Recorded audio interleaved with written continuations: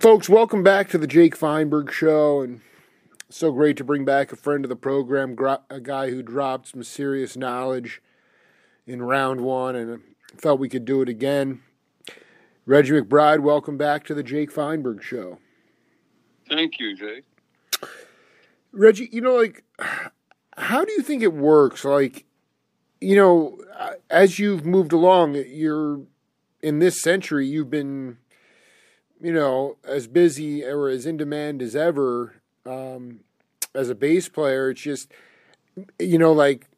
Herbie found you, or Herbie came calling, and other cats came calling. I mean, how does it work in the business? Like in your career, I mean, how quickly were you considered a household name as far as a first call studio bassist, or because you were just sort of dwelling in the studio with Stevie for a while, Cyrita, Manny, did you kind of fly below the radar a little bit? Yeah, I think at that time, if you played on hits, your name became hot. You were the guy, the go-to guy, or the new guy. For what it's worth. It's like even I understood that record labels even put your name on a list of people to call for sessions. And if they needed there were several things or items like that were developed. Like there was an answering service called Your Girl. I don't know if you're familiar with that. Whoa! I do. I know about Radio Registry in New York. What is this one? Your Girl was it's like a dispatch. And you just called in to them and say, "My name is Reggie McBride." And it had a live lady or man to answer the phone. And they were hooked up with every recording studio. And I don't know, what else. But they had it so that you could call in, and if anybody needed a bass player, all they needed to do was call this number. Or if they needed an orchestra, they would call this number. And it was like a dispatch. So Your Girl would call you and check your availability for, we want to know if you're available from 10 to 1, and then 2 to 6, that was the hours. And then 6 to midnight, or they call it golden time. This was in L.A.? This was in L.A., yeah. Wow. Not many people knew about it. I mean, dude, when would you say, when did this start? Was this in the 80s? Nobody, and I've interviewed, all the I don't care, Dean Parks or Leland Sklar, all these guys. I've never heard of that service. Yeah, I'm sure they would know about it. At least I think so. Wow. And if you were, you just needed to call and check in and say, is there any work for me today? And it was like a dispatch. And they say, yeah, it's, be it Larrabee or be it RCA at 10. You got a 10 to 1, and then you have a 2 to 6 at RCA. Or you have a one at in the evening with producer, and they would say his name, and they would say, well, this session is from 6 to midnight. So this is the call, and all you had to do was show up. You'd have your cartage. They would call your cartage, as a matter of fact, if you got that busy, and make sure that your cartage was on time and your gear met you at the studio. You would say that this was in the 70s, the 80s, or even closer to, when was this? I didn't know exactly when it started, but I found out about it in the 70s. And I'd say about 76, 77. I'm curious about, like, were you in a situation with Stevie that, not just because of the work, but were you like, did you have to turn down a lot of studio gigs because you were just working with him and you were in the studio for months at a time? Yeah. I was really busy with him. And then what happened was I left the group, and, he had us on retainer. And so I ended up leaving the group because I got a better offer with Rare Earth. You got a better offer? Well, it was. I got an offer to go with Rare Earth and be a part of the band and be a part of the corporation and be a part of the band, a member of the band. Absolutely. So yeah. Can you talk a little bit about their history in the sense of,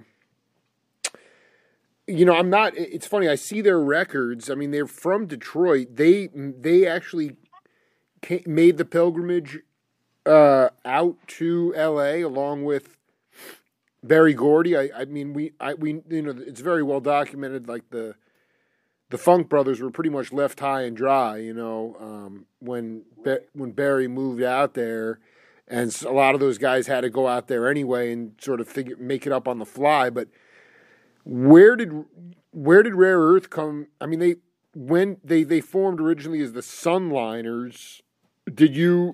Were you hip to them in Detroit? Just take me through the idea of their trek from Detroit to L.A. Well, from what I understood, I didn't find out about the Sunliners until later on. And I got the call. I was working with Etta James. Wow. And we were playing live at the Troubadour, and Richard Perry would come and sit in the front and right in front of me. Oh my dear God. And he would watch me every single day. I just want to be clear. You left Stevie to join Etta and play live with her, or how did that work? Well, I was working with Stevie and Etta at the same time. They were playing together. No, they weren't playing together. It's just that I was playing. Whenever I had days off with Stevie, I would play with. That's insane, man. That's. I know. So you were just playing. Your calendar was pretty full, and so you were gigging, and Etta was playing the Troubadour. Who was in that rhythm set? Who was on drums?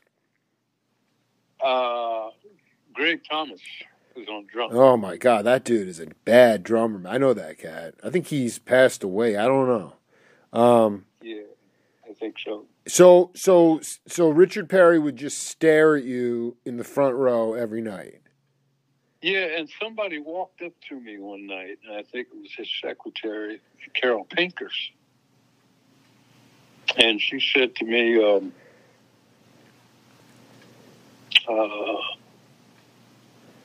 Richard's going to be in touch with you. That's all she said, or something to that nature. Right. I said, "Who's Richard?" And she said, "Richard Perry." I said, "Well, that name sounds important," which it was. Yeah, he was producing everybody. Everybody did. He came to, and I'll tell you what was Trevor Lawrence was involved. Oh my! I can't believe you just dropped his name, man. That I did a great interview with that cat. What a great cat. Yeah.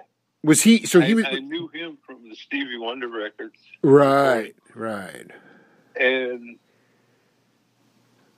he, like I said, he was one that kind of engineered me to be with Etta because.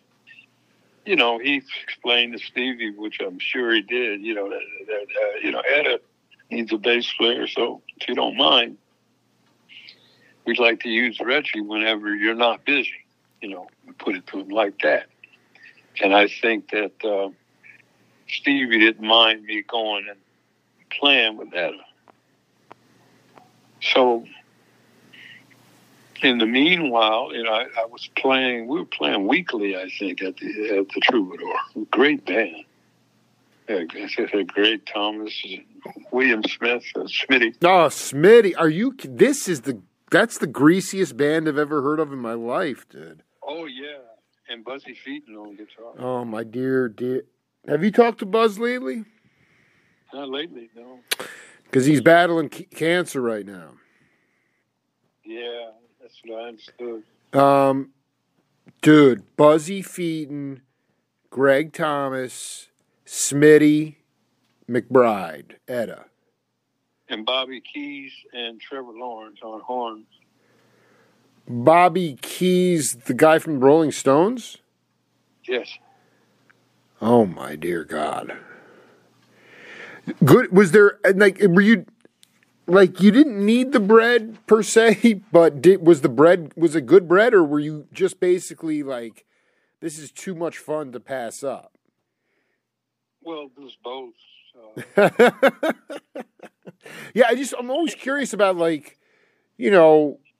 a week or with Etta at the Troubadour would pay. Stevie being on retainer, you're pretty, you're doing okay.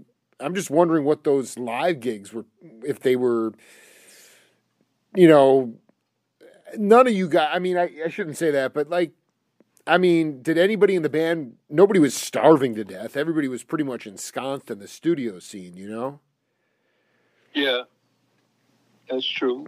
And when I was with Etta, Trevor and them were in the studio. They'd be with Stevie, and Trevor would be with a whole bunch of people, and so there wasn't really a question about bread. It was just the excitement of playing with Etta James was just electrifying. And nobody, no matter what I was doing, or no matter what anybody was doing, if Etta called, it was like, okay, let's shut down. We're gonna back her up. You're right. And the power on the stage was just so strong that for one reason or another, we couldn't turn down the gig. We just had to, plan with Etta, And we played the Troubadour, and we went to San Francisco. We used to play up there. Where would you play up there? Do you remember? Would you play the Keystone Corner was a rock club? Would you play Winterland? Where would? I'm trying to think about the places you could possibly play. Yeah, the Winterland sounds familiar. Yeah. The Fillmore. Yeah. Yeah. And where else did we play? So you were also if if she had little regional tours you'd go with? Did you go on the road with her across the country or overseas at all, or was it mainly regional? At that time, it was mainly regional, but later on, it became we would go to Europe and we do the festival over there. Wow. You go to Germany and France and mainly England, Germany, the mainstream. Absolutely. I mean, she was popular overseas as well. Yeah. You know, before we get into Rare Earth, there's a few guys I wanted to ask you about. Like, when was the first time you got hip to George Porter and the Meters? Those guys, I mean, that second line thing they were doing, the way they had that rhythm locked down. Were you hip to? Did you get hip to them right away, or when did you get hip to what they were doing? First time I saw them play live was on Saturday Night Live when I was playing with Levon Helm and the RCO All-Stars? The RCO All-Stars. Reggie McBride, stop right now, dude. This morning, my younger daughter and I are sitting at the table. We're playing Levon Helm and the RCO All-Stars. Now, I know you weren't on those albums, but how did that wind up happening? Because, I mean, Duck Dunn was Duck and Cropper. That's insane. Yeah. I think Mac Rabenak got me in. Oh, okay? So once, wait, how did you first meet Dr. John? Well, let's see. Well,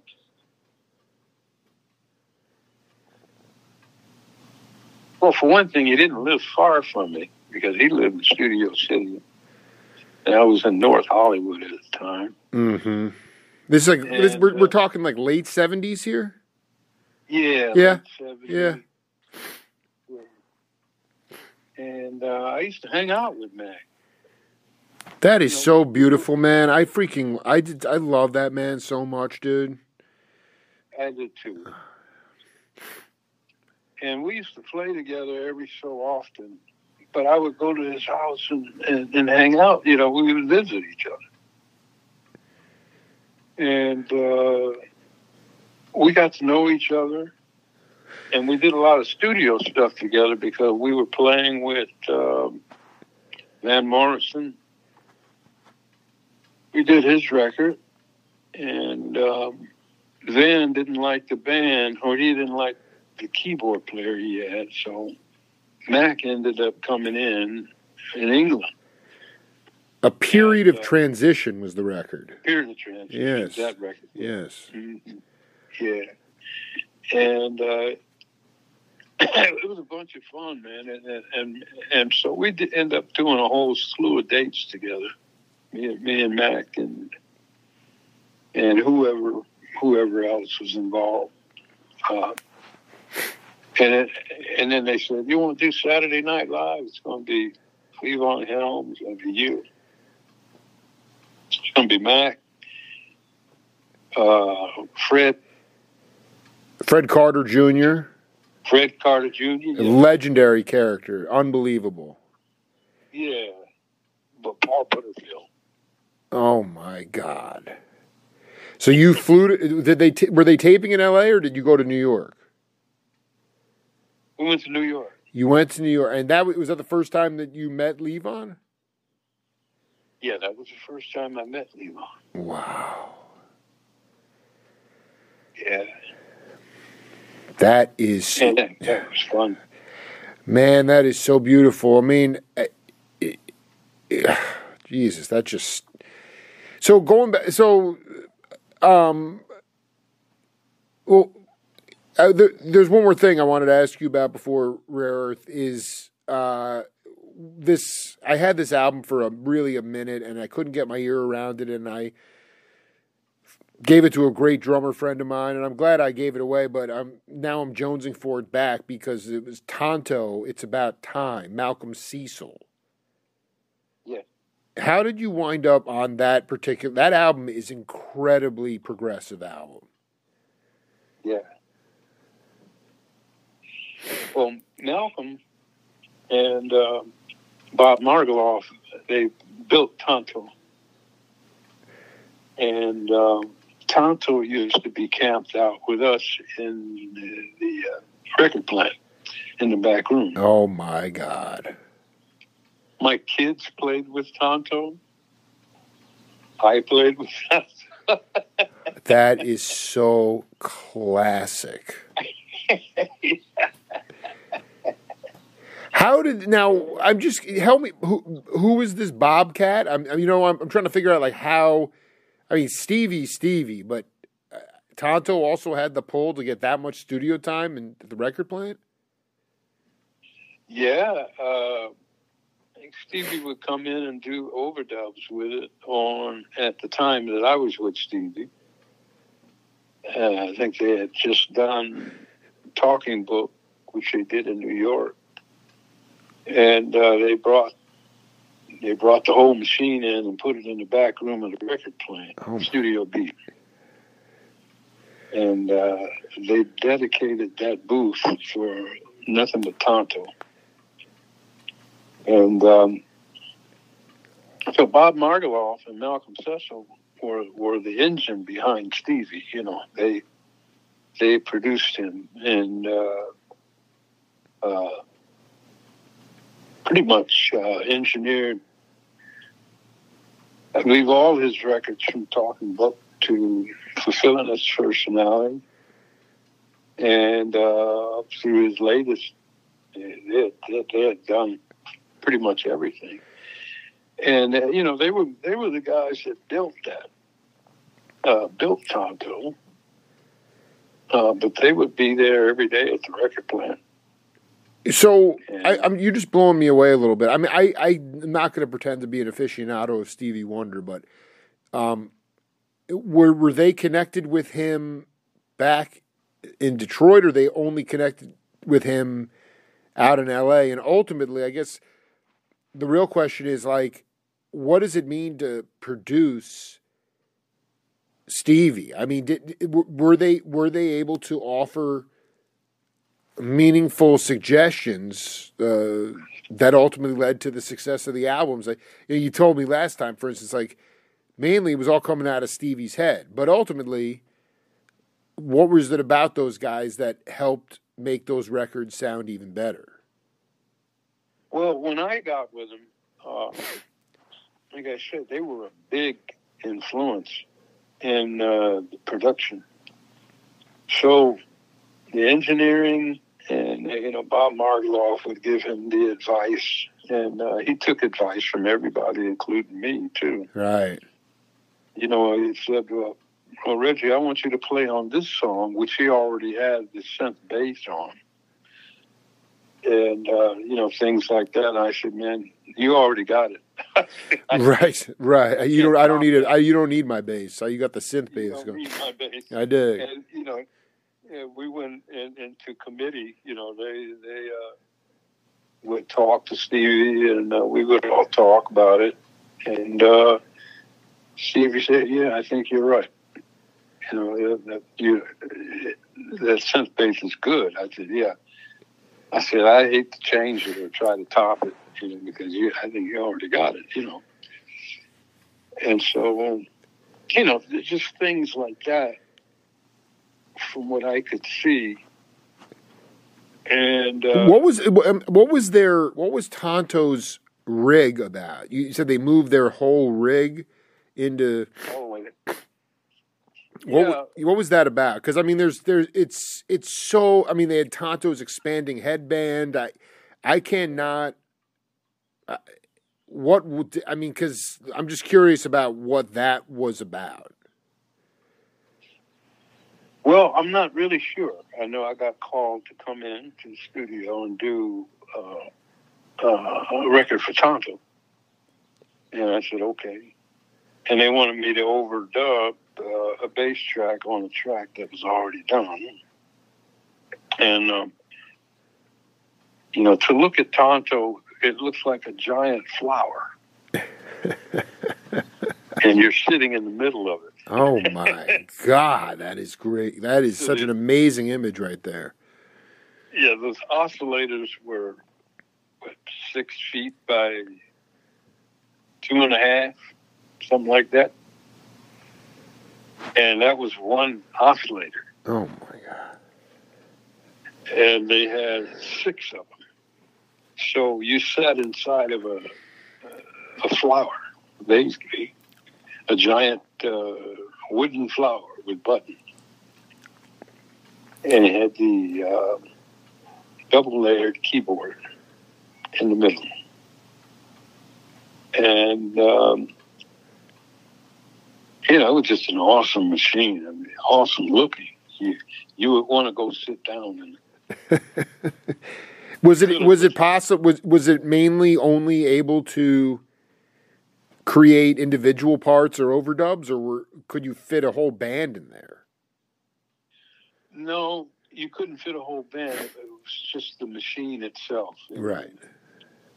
Say a bedroom-side booth, which was a vocal booth, but it was customized for that machine. This is something that popped out of my head. I have to ask you. There was a club in Detroit called the Sewer, and Mike Theodore. Did you ever work for Mike Theodore, by the way? No, I don't believe so. I mean, not that I recollect. Yeah, he and Dennis Coffey were at Golden World together, and then did a lot of work out in the West Coast. But they discovered this cat, Sixto Rodriguez. Later, that film came out, Searching for Sugar Man. Did you ever know Sugar Man? I don't think so. Did you see the documentary on him, though? The idea where this cat made all these singles in Detroit, but, was too shy and introverted. Then all of a sudden his records take off in South Africa and he becomes this incredible star 50 years later. Oh, yeah. That was remarkable. I wasn't sure if you would ever, because that dude you were still kind of in Detroit at that time. But, can you talk about the first time that you really connected with or laid eyes on Narda Michael Walden? Oh, I was with Tommy Bolin. Right, and he was like in that Mahavishnu kind of bag, Yeah, he was in Mahavishnu, and there was a time that he was with Tommy. And that's when I joined the band. Tommy Bolin Band.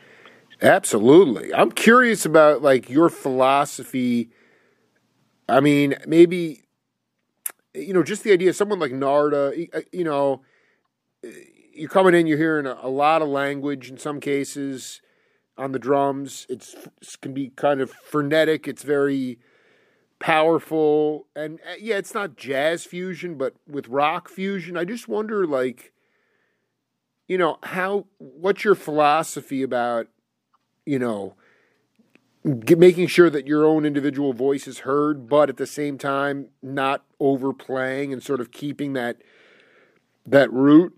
I just wanted you to talk about that, like, especially like in any situation when the drummer is really active and maybe it feels good and it sounds good, and you have to figure out how to fit yourself into that. How do you do that? Well, exactly. You figure it out. You figure how to fit in with that sort of drummer. And mainly, it was the first time that I came across, even played that kind of music. And with Tommy, it was totally free, like we talked about these other days. Like, he would have the form, and what a great guitar player. I mean, he's soulful. And just with us as a trio, we didn't record a lot. I think the only thing that we did was possibly live. But we did. He had just come out with the album Teaser first, right? And so I didn't play on that record. I played on Private Eyes. Yeah, I'm looking at Private Eyes here. It says Cherokee Studios in L.A., Trident Studios in London. Yeah. Oh, and Carmine Apiece. I was on drums. Bobby Hall, my dear friend. Wow. So, and you were singing as well. Yeah. So you would play in a trio with Narda, Tommy, and yourself? Well, yeah. Narda, Tommy, Norma Bell on sax. Norma Jean Bell. Yes. Wow. And wow. Mark Stein. On keyboards. Yeah. Bobby Burge was another drummer. Yes, Bobby Burge, yeah. I wonder, like, when you, like, what was the, I don't know if this is, what was one of the hardest times for you, what was the most challenging time for you as a bass player in terms of, like, was it working with a drummer who didn't play a lot or did play? Like, what would you say was the most? I remember talking to a guy like Ron Tutt, the late great drummer, and he was like, and he was just like, when reggae hit the States, he got this armful of records in Dallas and was just so flummoxed and humbled by the fact that it was on the 1 and 3 instead of the 2 and 4, and he really had to shed on it because it was just so fundamentally different than your traditional American beat. Was there any kind of style of music or that was humbling for Reggie McBride? Let's see. I mean, honestly, you make everything sound so easy, but so. The definition of genius is making something that looks difficult very easy, but even the masters, I'm just curious if, like with reggae, was that, maybe it was fascinating. Did you have to shed on it? Was there any type of style of music that you really had to shed on because it was really kind of mind-blowing to you? Well, anything that had a lot of notes, I had to... I couldn't take it home. I just didn't have time to take it home and shed on it. I had to do it right there, right then and there. So, there were a few things that were not written, that I had to get my chops under. And that's with everything, pretty much, I had to get my chops under it and make sure that I'm playing the right notes and I got the right feel, especially if we were recording. Now, I remember doing a rehearsal with Frank Zappa. Oh, boy. And, they brought out the black page, I call it. Absolutely. And I said, I can't do that. I told Frank, I got to be honest with you.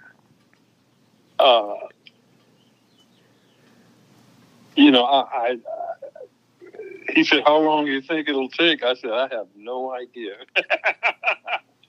That's unbelievable. Black page.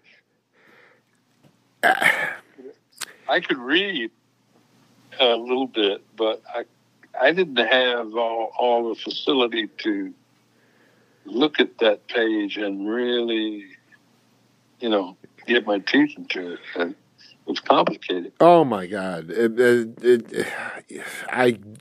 To this day, all those cats. I don't care if it was Tom Fowler, George Duke, or Ralph Humphrey. All those guys. I don't know how they did that. and did it so yeah, well. I don't know how either they could read a little bit, and like you say, they did a woodshed on it, and figured it out, which that makes sense because, everything, you got 30-second notes going in shape. It looks like a snake. And you're going like, well, I know it can be cracked. I know it can be done. How long it's going to take, I don't know.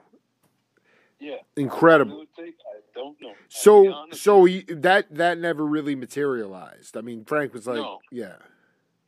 No, because I think, it was an audition, and he had several people sort of waiting out in the hallway. I said, well, I walked out. I said, next. Well, there you go. That is it. Humbled by the wow, dude. I mean, I wanted to really bad, but I said I gotta tighten up my eyes, a bit. Which I went and studied with Joe Valenti. Now talk about that. I don't know who that is. Who is that? Joe Valenti. He was a guy that if he was like the Evelyn Wood of speed reading.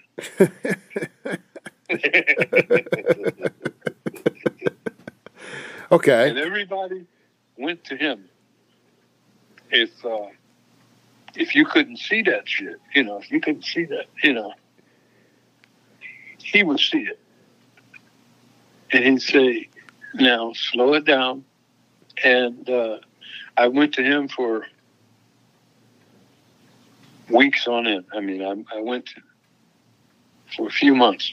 I went to him, and I started finding out what it is that I'm looking at. I could read chord changes and, up until then and simple stuff, but when it came to that, he gave me the temperament in order to really slow down and see it.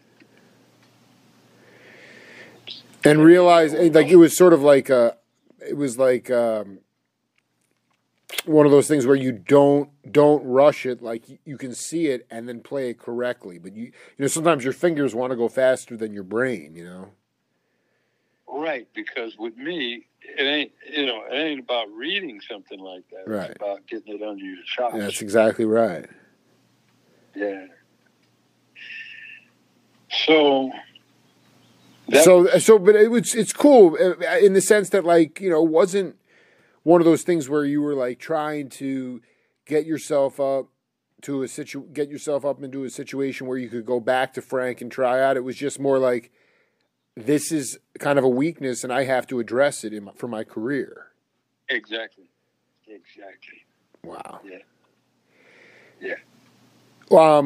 Frank is definitely like sort of an outlier. Do you remember one of the next opportunities you had where it was maybe it wasn't the black page, but it was one of those, a lot of notes and kind of, shapes, and you were ready for it this time after your work with Valenti? Yeah, I was ready for it. And at least I knew in my own heart that I could figure it out and know what it is. Totally. And with that much, that took me far. I would never run across, other than that page, I would never run across anything like that because nobody writes like that. Exactly. It's the most insane thing ever. Yeah. Yeah. And I said, well, you have to be a symphony player or something like that to really appreciate where that's coming from. Did you play, when did you play with John Lee Hooker? Oh. Because I know he used to come through Detroit a lot, but you didn't play with him back in Detroit, did you? Oh, no. Yeah. No, I didn't play with him out of Detroit. It was later on when he had an album called John Lee Hooker and Friends. Yeah, yeah. And they called me in to do that. So I think John, I forget John's last name, he was producing. I was working a lot with him, and so he called me for that record. And Jim Keltner on drums. Can you please wait? Hold on. And was it overdubs or was John Lee in the studio with you guys? Oh, John Lee was in the studio with us. We did it all at the same time.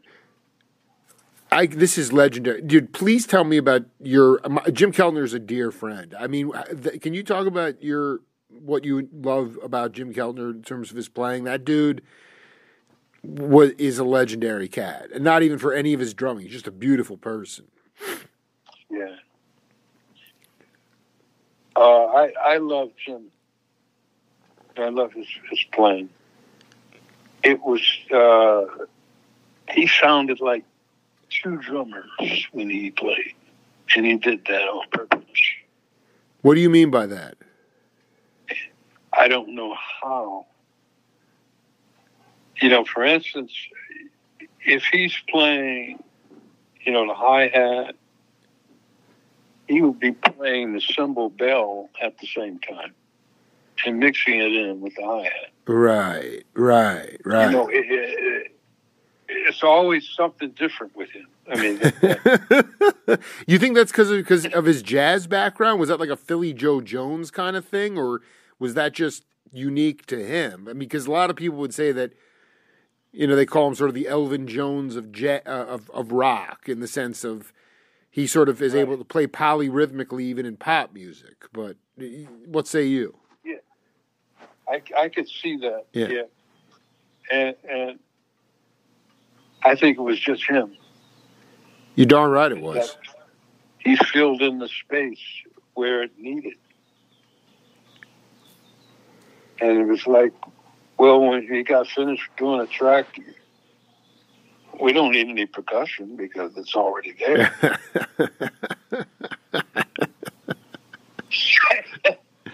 Hey, what a great drummer. I mean, you're a great bass player, but it's a little bit like, I love when I hear one drummer and it sounds like three drummers, or like, it just sounds like there's so much going on, and it's that four-way coordination, where you get four things going on in each different appendage, Oh, yeah. And I've seen him do that with an octopad. When octopad came, sure. Out, everybody was going like, octopad. I mean, you can play this pad, and you got sounds coming out. And we were doing a film. We did this film with Sam Moore and Junior Walker. Wow. And it was called Paypads. If you ever get a chance to see it. What was it called? Paypads. How do you spell it? Tapeheads. Oh, Tapeheads. Dude, I got to check that out. Check it out. Yeah, I got to get that. Yeah. It's incredible the way that it's done, because we were backing up and playing live. It was kind of a silly movie, but we were playing. The whole story is about playing behind Junior Walker and Sam Moore, and they were a team like Sam and Dave. Absolutely. Yeah, like that. Yeah, and we did that top to bottom, and Keltner was playing drums. And the tracks just came out insane. I thought the whole film was insane. Wait, hold on. Because in the past they would, if it was Joe Porcaro, Shelly Manne, Emil Richards, like they would if they were doing like a Lalo Schifrin film, they project the film out on a big wall to give the guys like an idea of the kind of tempo or the kind of vibe, and then they'd play to the scenes. This is going back, but how did it turn out? How did you? Because you guys were basically trying to at least comp what Junior Walker and Sam were doing. Well, they were like a group, so that's what made it easy. They would do a song at a time, and we would go in the control room and watch the footage, that they had. Absolutely. No, I'm sorry. We did it live with Perkins at Perkins Palace. Perkins Palace. Yeah, in Pasadena. Oh. We had a theater. It's a theater in Pasadena called Perkins Palace. And they recorded the whole thing live. So, this is fascinating. I just want to be clear, like, you guys weren't in the film itself playing them. You were just recording inside. You recorded the music inside Perkins Palace. Well, some of it. And then most of it was live at Perkins Palace. Wow. So you guys are actually in the film? Yeah. Oh, my God. This is insane. Tape heads. Yeah. Yeah, film from 1988. Yeah. That sounds about right. Wow. Is there anything musically that is on your bucket list, is on the Reggie McBride bucket list? I mean, you're one of the coolest cats around. You've done, I mean, I don't know. Have you played a Stone jazz gig ever? I know you're not an upright player, but is there anything you haven't done that you want to do musically?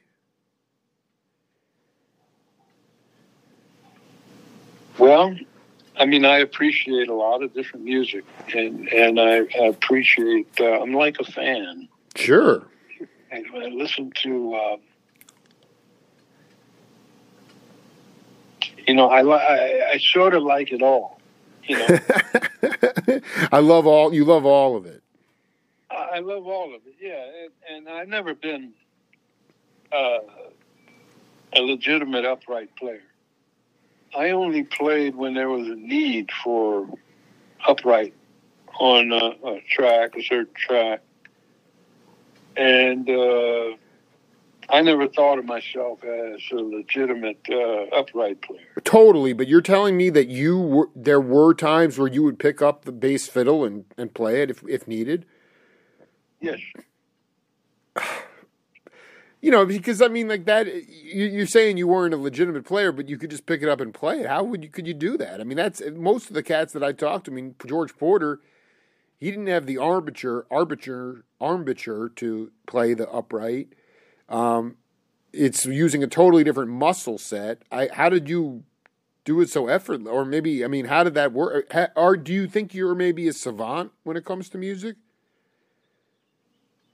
Well, it could be.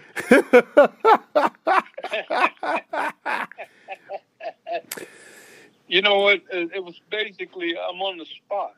Sure. I'm going like, well, they want upright here. And so I had to figure out, intonation mostly right there on the spot. So I had my upright, and I would work on it at home, when I had time to sort of practice.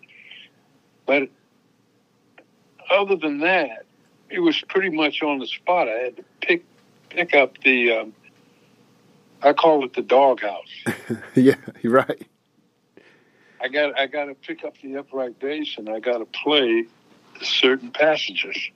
I have to play that, So I got to make sure I get those notes out on my fingers and somehow make it sound like, a real upright player. So I got that in my head, what a real upright player would play, and sort of embellished on that. Who were some of the upright cats that you? I mean, did you know Ray Brown? Did you? Yeah. Like, who were the upright guys that you? Even growing up, Paul Chambers or any of those cats. Like, I mean, those. Paul Chambers, yeah. Jamerson was an upright player. He was a jazzer. The other question would be, like, do you remember the first? Because you said it was on the spot. It was in the studio. It was needed. Yeah. Do you remember the first time someone's like, "Hey, Reggie, we need you to play the bass fiddle. Can you do this?" And you pulled it off? Yeah. We were in England with Van Morrison, and either Van spoke up about it or either Mac spoke up about it. Said, "Can you play upright?" We were in the country, out in the country in England. I forget the name of the studio, but it was like, okay, let's make a call and get an upright in here. And you're like, oh boy, you're like, I don't even know. That's insane. Yeah, it's insane, totally. But I knew, at least what it felt like to play the upright and what it should sound like. So I ended up playing on a cut that we did, playing upright on a couple of tunes. That is so amazing. I mean, because there's the whole tuning system for that too. That just, to me, like, well, first of all, Reggie the amount of variations. I just want to make sure that this is accurate. Yeah. Variations: Reggie McBride, R. McBride, Reggie Ratmaster McBride, Reggie Shack McBride, Reggie the Colonel McBride. Reggie McBride, Reggie McBride, Reggie McBride, Reginald McBride. I mean, dude, I love the nicknames. I mean, it was. Are those all names that you've been called? Yeah, I love it. Yeah. So just going back to the other question. I mean, is part of you thinking that maybe you would, even though it might be, you would want to do a little more work with the upright? Is that a challenge? Is that something you think about? Or I just wonder, like, with you guys at this point, your generation, I mean, what is still inspiring for you? Like, what still really gets you excited about the process of making music and playing music? Not that you're not a fan, but I'm talking about the actual application of playing. Like, what is still inspiring for you? Well, the sound, how it's going to turn out in the track, and challenging myself and making sure that everything sounds good and in tune, and it's grooving. It's on point. Absolutely. You try to work with a lot of younger cats? Or are you still pretty active? I mean, I know the whole recording process, the idea that you guys were just like dwelling in the record plant for years is like so insane and cool. But that doesn't happen anymore. It's not even close to that anymore. There's just like a lot of cutting and pasting. Do you try to pick and choose the sessions you work on, and how important is it for you to still cut tracks with human beings together at the same time? Well, I'd love to do it if it were more. Yeah, right. It's not very prevalent, right? No, it's not. It's not really. How you say prevalent now? It's not. I don't. It's hard to do when you don't have permission. kind of, it's like, well, I know that the younger people want to do this, and maybe they want to be in the same room. I don't know. But I get some calls from some young people that know about that. I pull this upright out, and they jump. They're like, "What's that? You're not going to kill us, are you?" The doghouse, dude. It's highly complicated now because it's just not the same. And I think that beside it may be people that have such good samples. They got samples of me. And, yeah, absolutely. I know you're 100% right, but it's like, what do you have to say for yourself? Why are you copying somebody else? Yeah. That to me is the biggest downer, man. Like, I get it. I understand it. These are fat beats, great break beats. You're sampled, Indugu's sampled, everybody's sampled. Chuck Rainey. But that was you guys wouldn't want to sample. Correct me if I'm wrong, but I don't think that wasn't what you guys were about. You wanted to put your own individual stamp on it. That's what concerns me the most about music is a direct reflection of society and culture. And if you are leaning towards conforming and trying to sound like or sample something that has already been done, then there's nothing new there. Maybe there's some catchy hip rap lyrics or something, but instrumentally, musically, the music won't grow if you're going to conform. I wonder what you because weren't you always about clearly you wanted to get the call back. You weren't just going to play what you wanted to, and you made a name for yourself. But was your motivation to have that Reggie McBride sound, or always get that? Because you were definitely one of the groove makers, but yet you weren't out there like, oh, I'm just going to. I just want to copy this guy's playing. Or obviously there weren't samples either, but was individuality a big part of your success? Oh, yeah, because that's what I got called for. If a person liked the way you played, they're calling you for you. And I get on some sessions, and I said, "You want me to play it like?" He said, "No.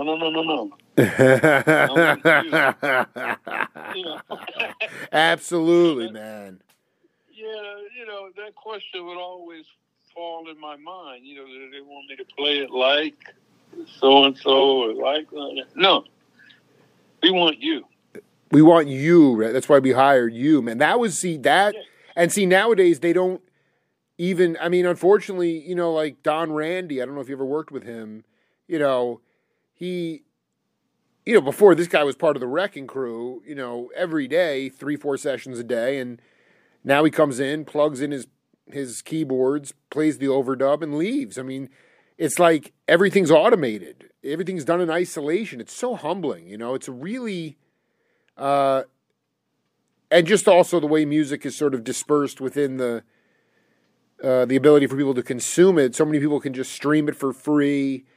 And that was not always the case. There was a real record industry built up within the music. Exactly. When you were coming up. So the whole situation, people could say it's been turned upside on its head, but I also think that the significance of music and the way people perceive music has changed so much where now it's like, oh, music is a musician's gift to the world. You can pay to play, or you can play for the door, but it's not really a profession, which really breaks my heart because, back when thank God, you feel lucky that is there a way, I'm not trying to turn the clock back, but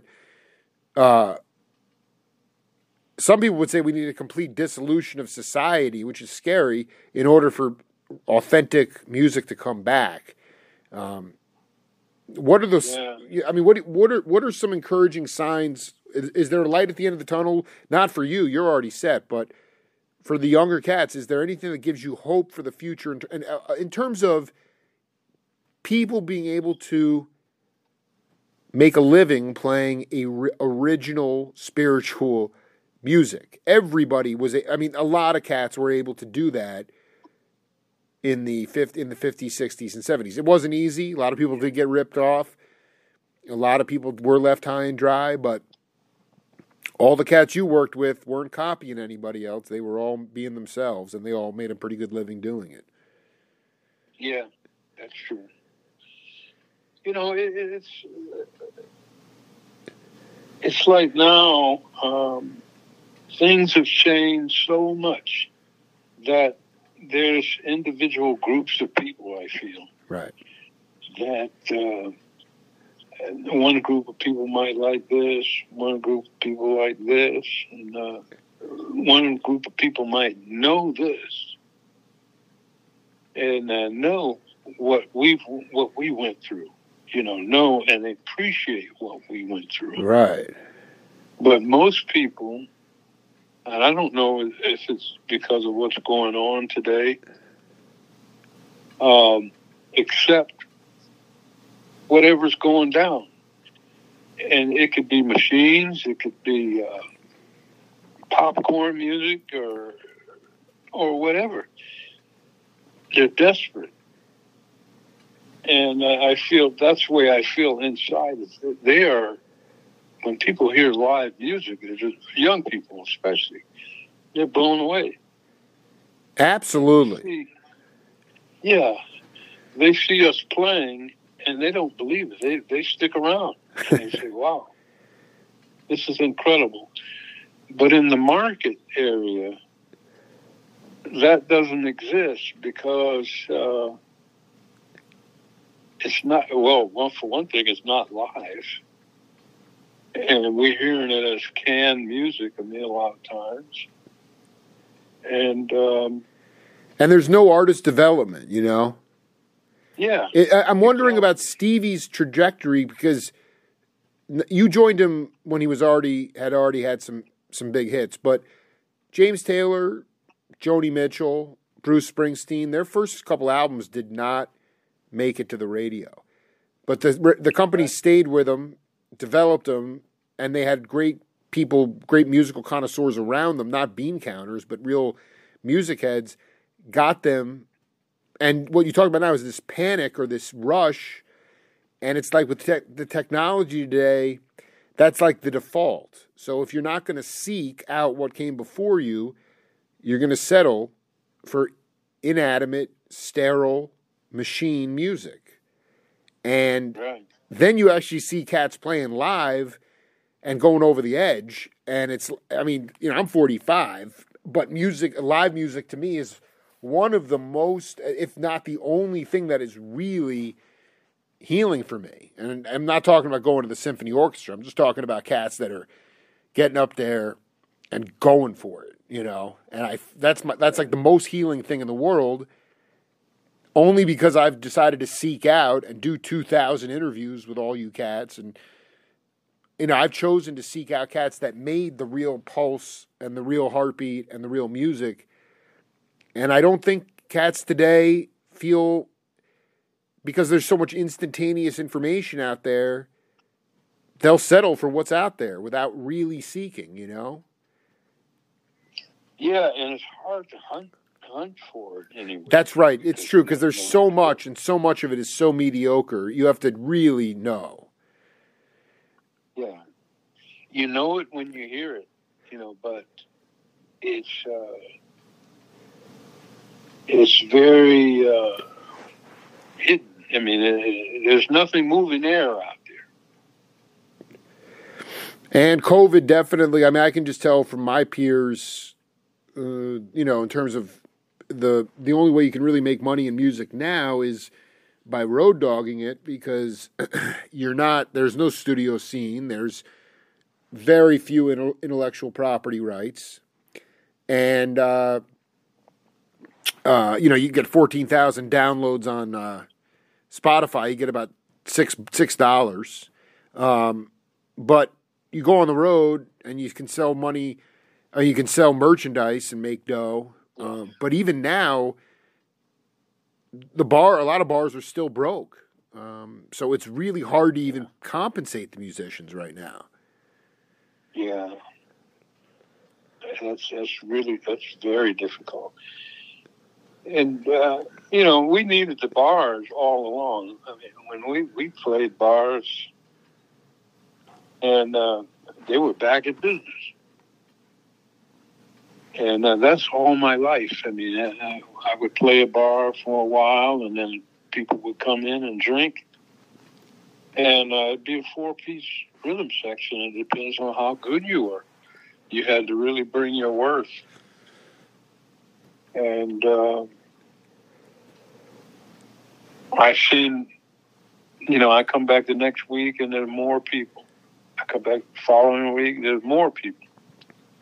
And the bar takes off, the bar is making money. Well, and that's the other part of it is that the residency, it wasn't a one and done situation. I mean, you were there for a week at a time, or you'd be there every other week. So word would get out locally, and cats could come see you. And now it's like you're there for one night, and then even a jazz tour. Art Blakey used to come in for 2 weeks at a time, or a month at a time. And now you go overseas and you're playing 24 gigs and 26 nights in 24 different countries. Wow.